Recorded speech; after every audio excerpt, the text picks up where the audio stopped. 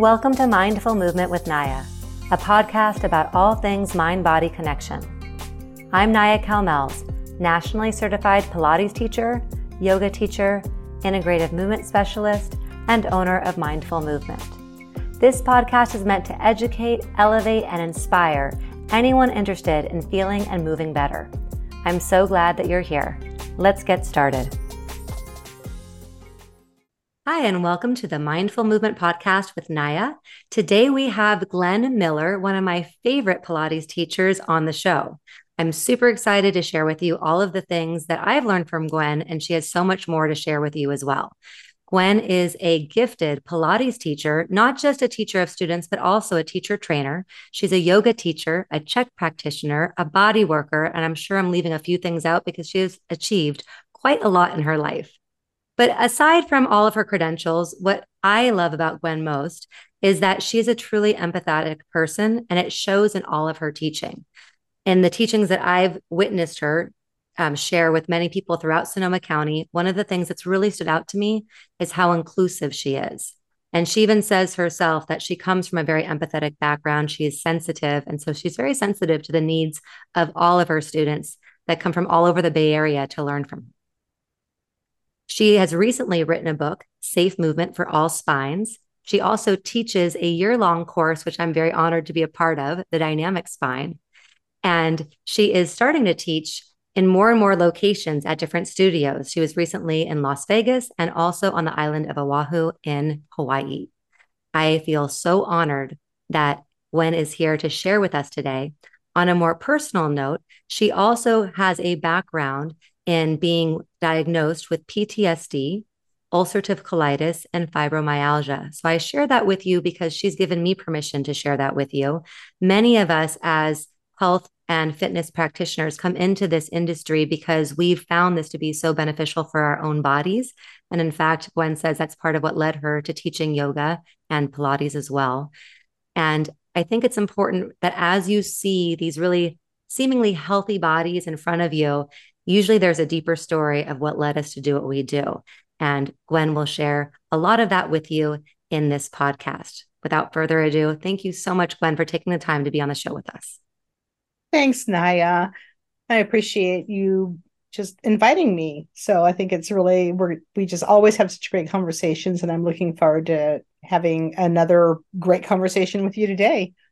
Thank you so much, Gwen. Tell us a little bit about your journey coming into the health and wellness world.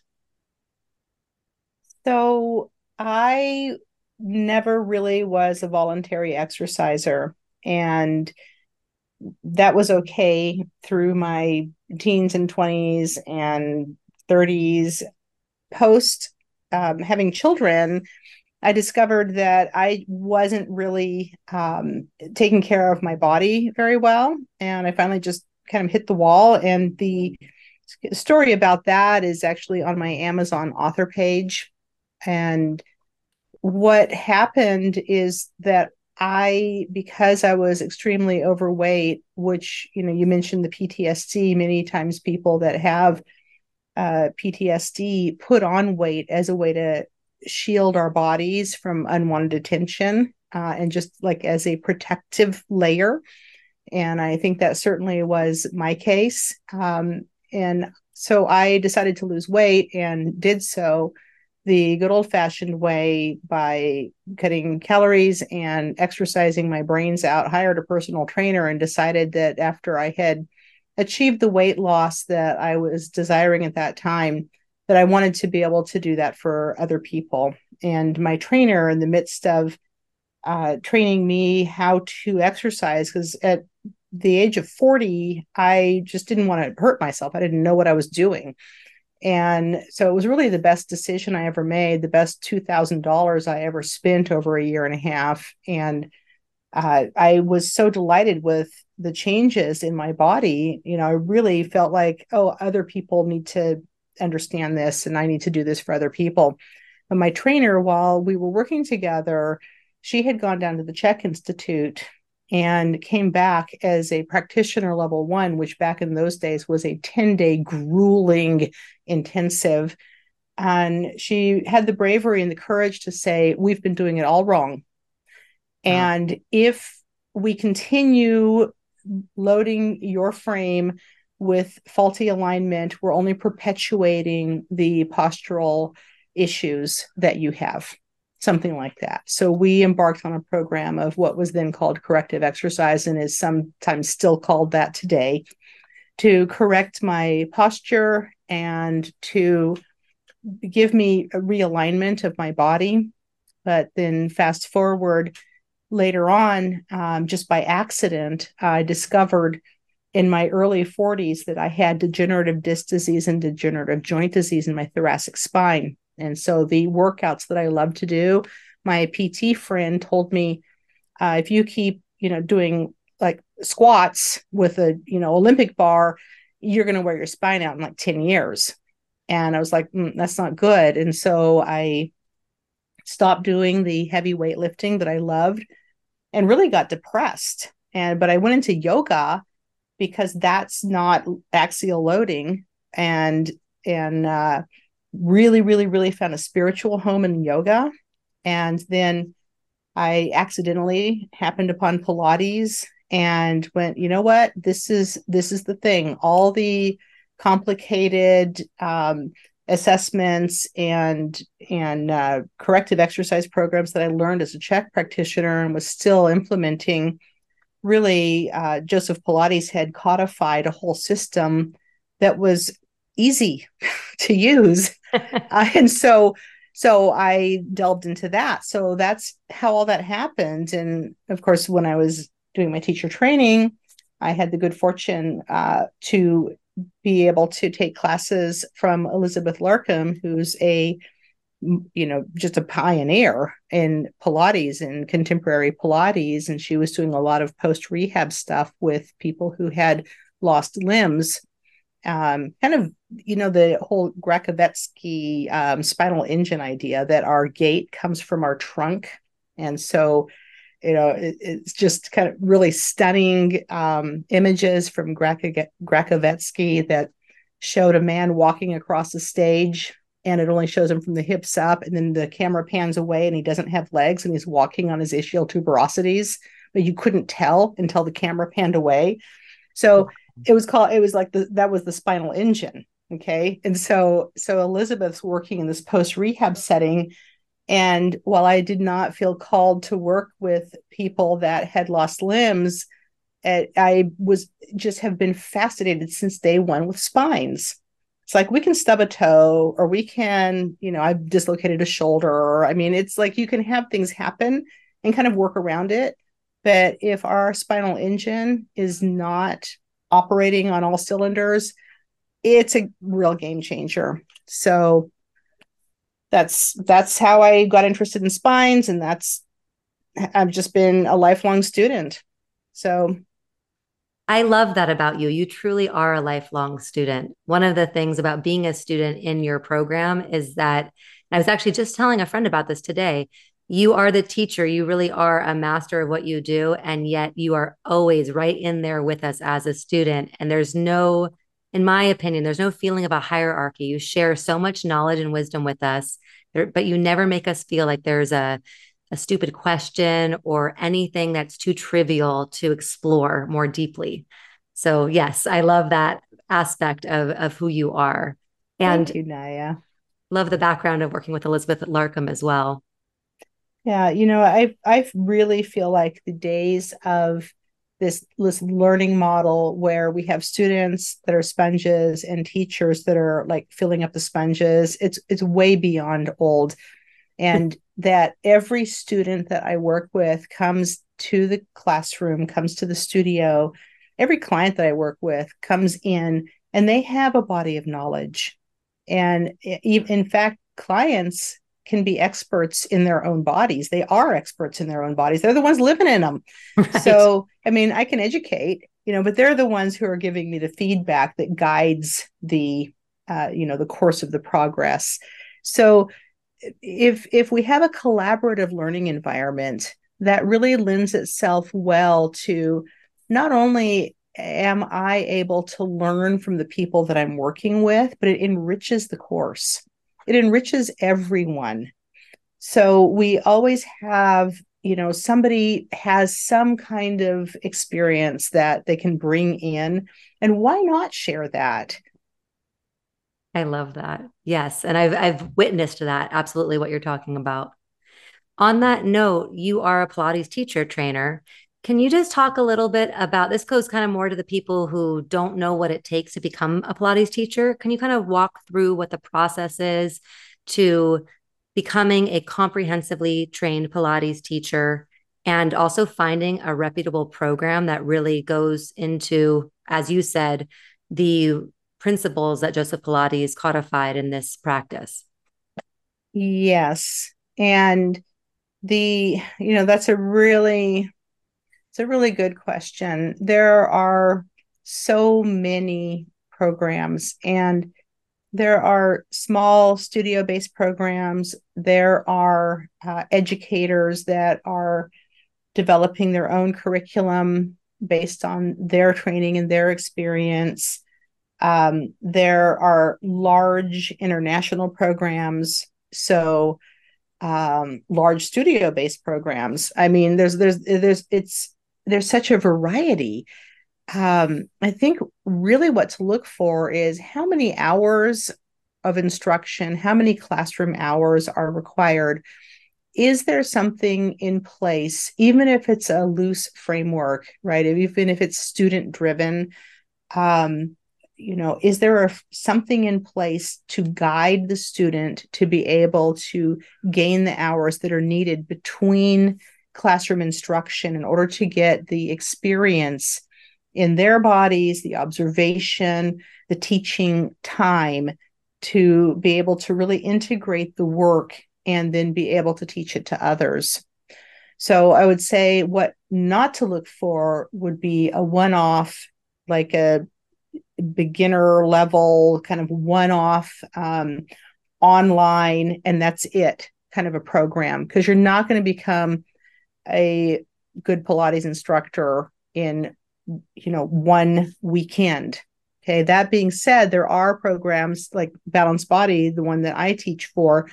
We have weekend modules, but there is a whole program that encompasses those weekend modules, that includes the student teaching hours, the observation hours, and the personal practice hours. Okay, so there are programs that are structured so that you buy into the entire curriculum at once, and then you're basically committed to that time frame, that curriculum, those teachers, that studio.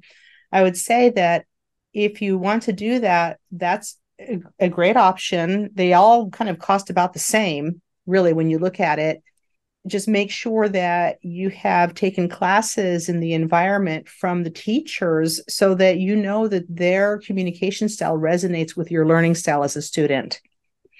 The Also, what a trend that I've seen occurring in the recent years is that there are junior college based certificate programs.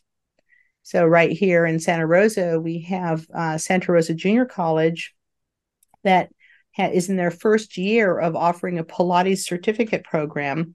They purchased a whole gym full of apparatus and they are rolling it. And I'm actually on their advisory board, and I'm a guest lecturer for a couple of nights, and they adopted my book as a resource. I know. I was like super, super happy. Yay! So Good job for them. They're lucky to have yeah. your book. Yeah.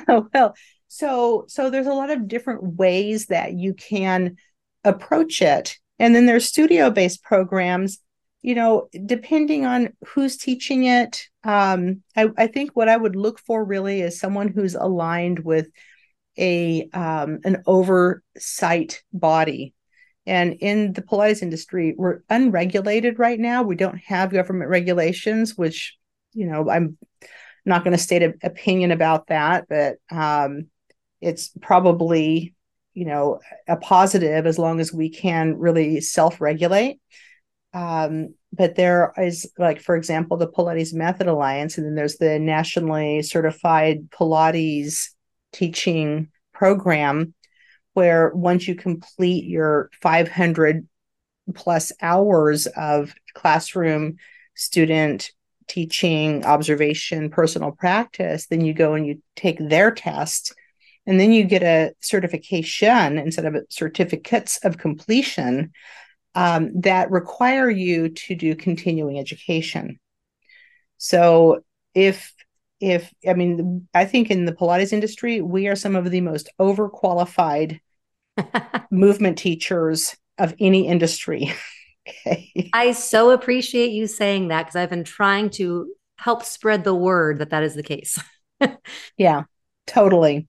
So Yeah. even for a client who might be relocating, if I have a pretty good network, but people will ask me like, how do I find a good instructor? I'm like, find an instructor that's either a member of a national or international oversight organization, because PMA is not the only one. I'm apologize to the traditional or classical Pilates, um, you know, camp, but I don't recall the name of the oversight on that side of the instructional spectrum. But if that person does not have that prompt to have to renew their certification every 2 years, ask them what's the last course they took. Mm, Like be a little curious about like what are they studying, because that will tell you if their interest is within the realm of what your needs are. You yes. see? So if somebody is like coming in and they're like really into sports specific, cross training, for example, is the teacher that they're looking to train with, are they going to, URSA or, any of these like integrated movement conferences or continuing ed, in that vein, etc. Yes, that makes so much sense. And I do have people ask often, you know, I have this issue or this goal. How do I find the right practitioner? And I love what you said. It's like, first of all, figure out what that goal is. And if the person that you're working with has training to help meet that goal, having a great personality and a good fit is really important, but also the training to actually help you achieve what you want to do. Right. Right, right. Because we really, when we hire a professional to help us fine tune our own bodies, our own chassis, it's got to be more than a rent a friend, you know. Yes. Agreed. Agreed. So, as you're talking about the requirements to become a Pilates teacher and everything that's kind of encompassed in that, there's also the energetic output, right, of being in this industry, whether you're teaching Pilates or yoga or you're a body worker, physical therapist. And I've met quite a few people who sometimes struggle with finding a balance between all that they're giving and having enough left to take care of their own health and themselves and finding balance in their personal lives. What do you do? You give, I already know you give so, so much as one of your students. What do you do to find balance for yourself? Gosh, that's a really good question, and I actually have an answer for you this year. Um, so I I have been among the group of us that will schedule time for my own workout. And then the client, this is the classic, especially for a new instructor, the client says, oh, I can only see you on Tuesday at noon. And that's the time you had carved out. And so the baby instructor, a new instructor answer is going to be like, okay, because we want the business. And I'm going to tell you right now that 98% of the time, if you keep that a commitment to yourself in your calendar and say, I'm sorry, that spot's taken, they will 100% find another spot. It's not the only spot. It's the spot they think is going to work. The universe works in mysterious ways. If you give up that time, they'll be the one who always cancels at the last minute. And then you've like, you know, I've lived but this actually, exactly yeah, what you're talking about. yeah, we all have, because the universe knows what's best. And when we make commitments to ourselves, we're making a commitment to the universe, and it's like the universe is gonna very gently, with humor, teach us. And but what I this year, my son, my middle son, asked me to go on a backpacking trip to Point Reyes National Seashore. And I looked at my calendar and I had clients scheduled and I thought, I'm going to do it. So I canceled the work and went on a I didn't know then it was 5.5 miles in to the campsite. After I Here in found the out, I back. was like, can with a backpack? Yeah. I was like, can we pick the one that's only 1.8 miles? And he was like, no. So, I hadn't backpacked for 35 years, but anyway, I did it because, they helped me with some of the load and, I keep myself in reasonably good shape. So that was nice. I was sitting at the ocean and I was thinking, like, if I only had so many years to live, like if I only had 12 more years, how would I choose to spend my time and my energy? What would my priorities be? And so I sat there and looked at the ocean and I wrote down family and developing a deeper, an ongoing relationship with my adult children and my husband and my other family members. And that was first. And the second thing was my travel, because I didn't have a chance to travel as a younger person. And so my goal has been to travel a big trip once a year, maybe more, but at least once. And then the third thing was, my teaching, my teacher training, my continuing education, the healing work, passing along the healing work, and working with my clients and helping people. Okay. And so then I sat down with these commitments in mind and looked at my calendar for 2024 and I wrote down, like, I blocked off all the family time, all the birthdays, all the Christmases and the school breaks. I have one son who's now a teacher and I've got one son still in college. So all the school breaks and I blocked off those weekends and blocked off those weeks so that we could have the potential of having family time.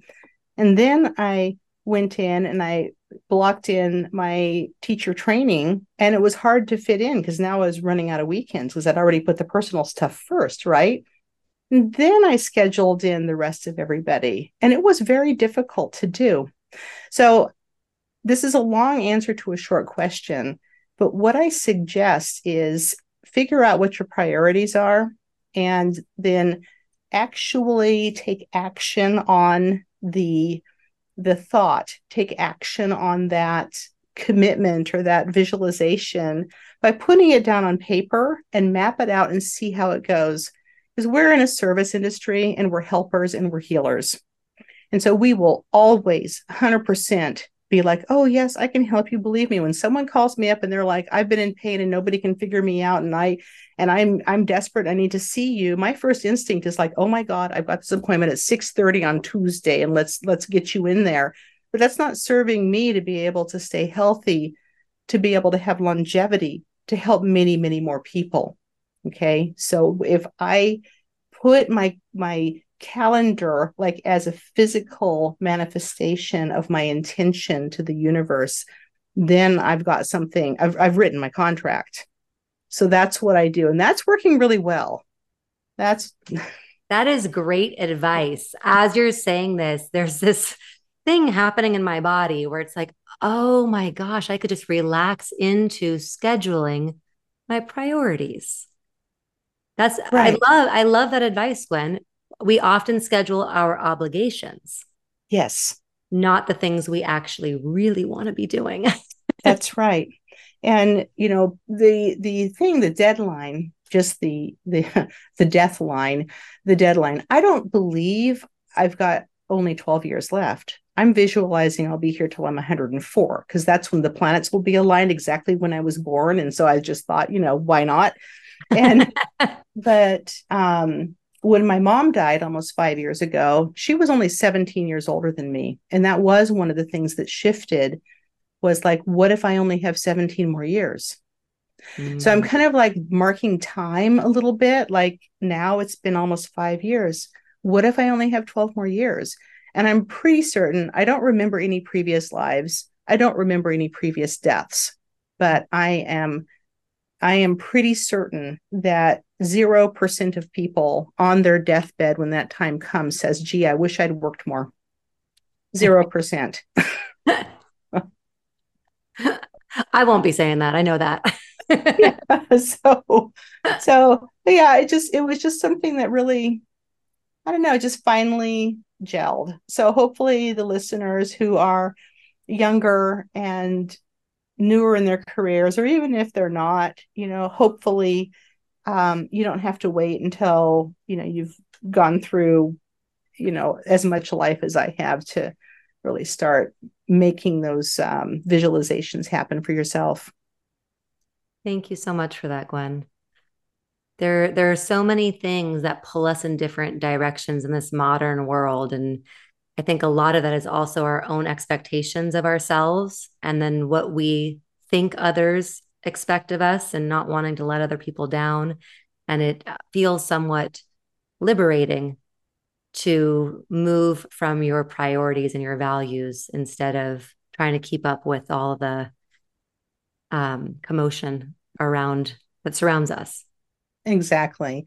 There's an awful lot of commotion. There's an awful lot of pressure. And then this thing of this instant communication expectation with text. And then, oh my goodness, the social media. I mean, it's all like just a whirlwind around us. And, if we can just start from our own calm, clear center, I think that we will be more helpful to everyone around us. We never know what the ripple effect is going to be for the people that we have in our families, the people that we work with, those that we train.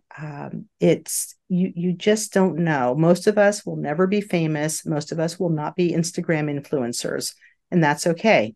We all have an important function and role to do in this life, and when we make our priorities, I feel like we don't really need to know what that is. It'll be revealed. Yeah. Yeah.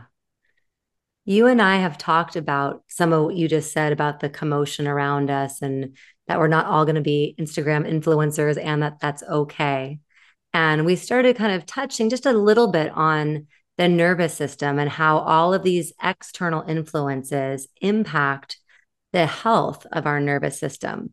And the term polyvagal theory came up a bit. And there's been more exploration and I think maybe information to the general public about that in the last couple of years.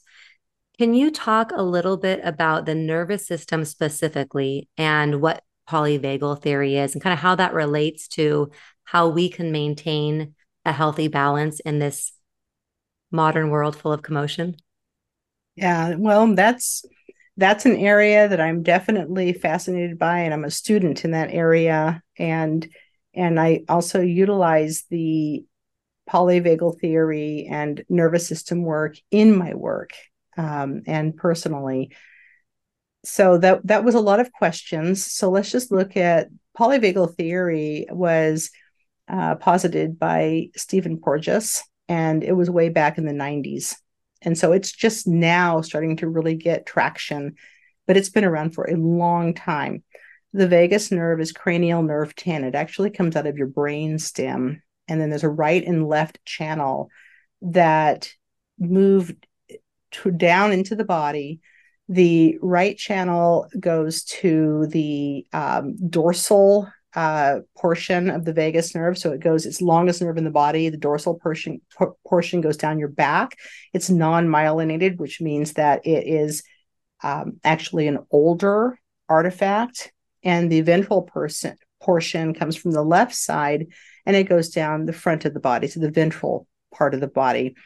And the dorsal portion is more, there's more innervation from that going below the diaphragm, and the ventral, more innervation from that going above the diaphragm. So basically, when we look at it's, your feelings in your affect, which is how you relate with others, from the corner of our eyes to the bottom of our face is where we have most of our expression. So and so that's your ventral vagal Okay. The feeling of having a gut feeling, right? That's going to be more the dorsal vagal. But then it's more than that. The vagus nerve is part of the autonomic nervous system. And that's the part of the nervous system that regulates things like our heartbeat and our digestion and our breathing. And thank God we don't have to, like, every time we need a heartbeat, go, okay, heartbeat. Okay, now let's breathe. Okay, heartbeat again. Okay, now breathe. Because we'd never do anything but that. We'd never be able to do all the wonderful things that we do with our minds and our hearts and our energies.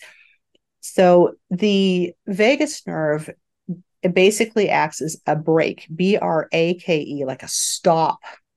Okay, it's a regulatory system as well.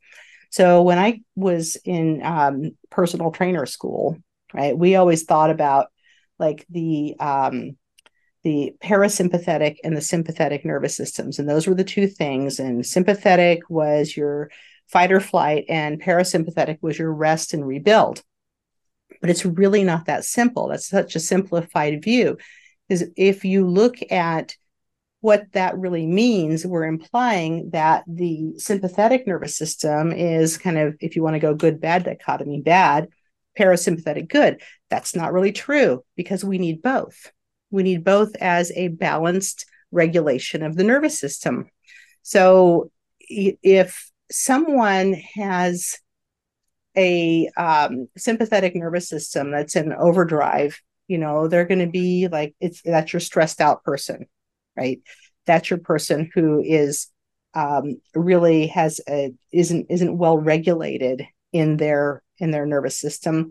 And then you may have somebody who's completely unmotivated. Maybe their parasympathetic is too dominant. Okay. We have to have both, because if we were only parasympathetic, we would just completely stop. Right. So the thing about the vagus nerve and this polyvagal theory is that if we, for example, suffer a trauma, like a traumatic episode, and it could be anything, okay, it doesn't have to be like the worst thing you think of, we may get stuck in an upregulated nervous system where the vagus nerve break doesn't happen where it normally would have. And so we can have someone who has a heightened startle reflex, or like PTSD by definition means that there's an event that's not in a timeline. It's kind of a free floating event. And so then a trigger or an event in present time can cause those emotions to reappear, inappropriately in the present moment. And the vagus nerve then is not able to regulate the person's instinctive response. Okay. So why do we care? When we're teaching someone, or even, when we're in relationship with anyone, not necessarily a teacher-student relationship, if we can co-regulate with the person. In other words, if we can, gosh, what's that tried and true, like, meet them where they are. What does that even mean? But if we can create a feeling of safety in the environment with a person, they begin to trust us. Okay. And this happens in any relationship. That's actually co-regulation. So we can empower that person to have agency and begin to self-regulate. Okay, so this is kind of what's emerging as far as, how do we utilize this wonderful, complex information like in studio, right? So, and a lot of that has to do, I feel like, with the language choices and the body language and the teaching style that we have. So if I am telling you to do feet in straps, and I cue you something like, so Naya, go your legs aren't even, so make your legs even. And you're going too low, your belly's popping up. That's going to be kind of like, oh, I'm doing something wrong, and I've created an environment where you don't feel safe anymore. You feel bad or wrong. Okay. You've just But if triggered I the people pleaser in me, and now I'm worried more about you than my own body. Yes. Yeah. And if I instead though say, like, generally, so as we're doing our leg circles with our feet in strap, let's place our hands on our hip bones in front and just feel whether our pelvis is staying fairly level. Not like we want to stiffen or brace or anything like that, but let's just see if as we circle our legs around, we feel whether there's any extra movement going on in the pelvis. Okay. That is a guide to self regulation. So, tone of voice and language choices, and choosing to cue in a way that is inclusive to everybody can use this information. Everyone's going to place their hands on their pelvis and go, oh, I'm just going to feel like, where am I in space right now? And it brings the attention inside internally, which is really where we want to be practicing our Pilates, our yoga, our personal training. So then once we bring our attention inside and we have that information, we can begin to self-regulate. Yes. That that can be really hard for people to access. So I love that you are helping teachers learn how to help their students find that for themselves through the way in which they teach. When you are working on your own practice, is there anything that you specifically do for yourself when you kind of need to down regulate, that you might be able to share with other people that they could use as their own practices? And I'm thinking, for example, for myself, I have some clients that they generally come in hot.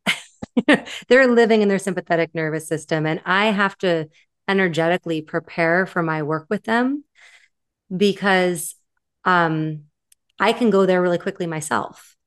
And so I really work on keeping myself grounded so that when we work together, I'm doing the best I know how to present an environment which they can really focus more inward, like you're talking about. Um, and I have a couple things that I do. Is there anything that you do to help you kind of down regulate yourself that might help other people do the same? Breathe. Always comes back to the breath. Number one Well, Pilates principle.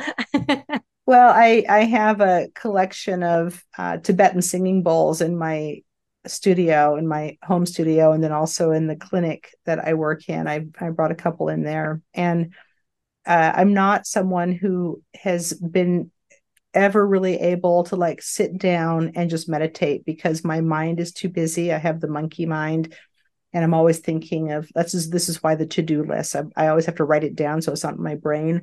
But if I need to prepare for someone that I know is going to come in with a lot of energy, first of all, meeting them where they are again, maybe starting off with something that's more fast paced and then kind of slowing down the tempo. Okay. So you can kind of burn some of that energy off at the beginning.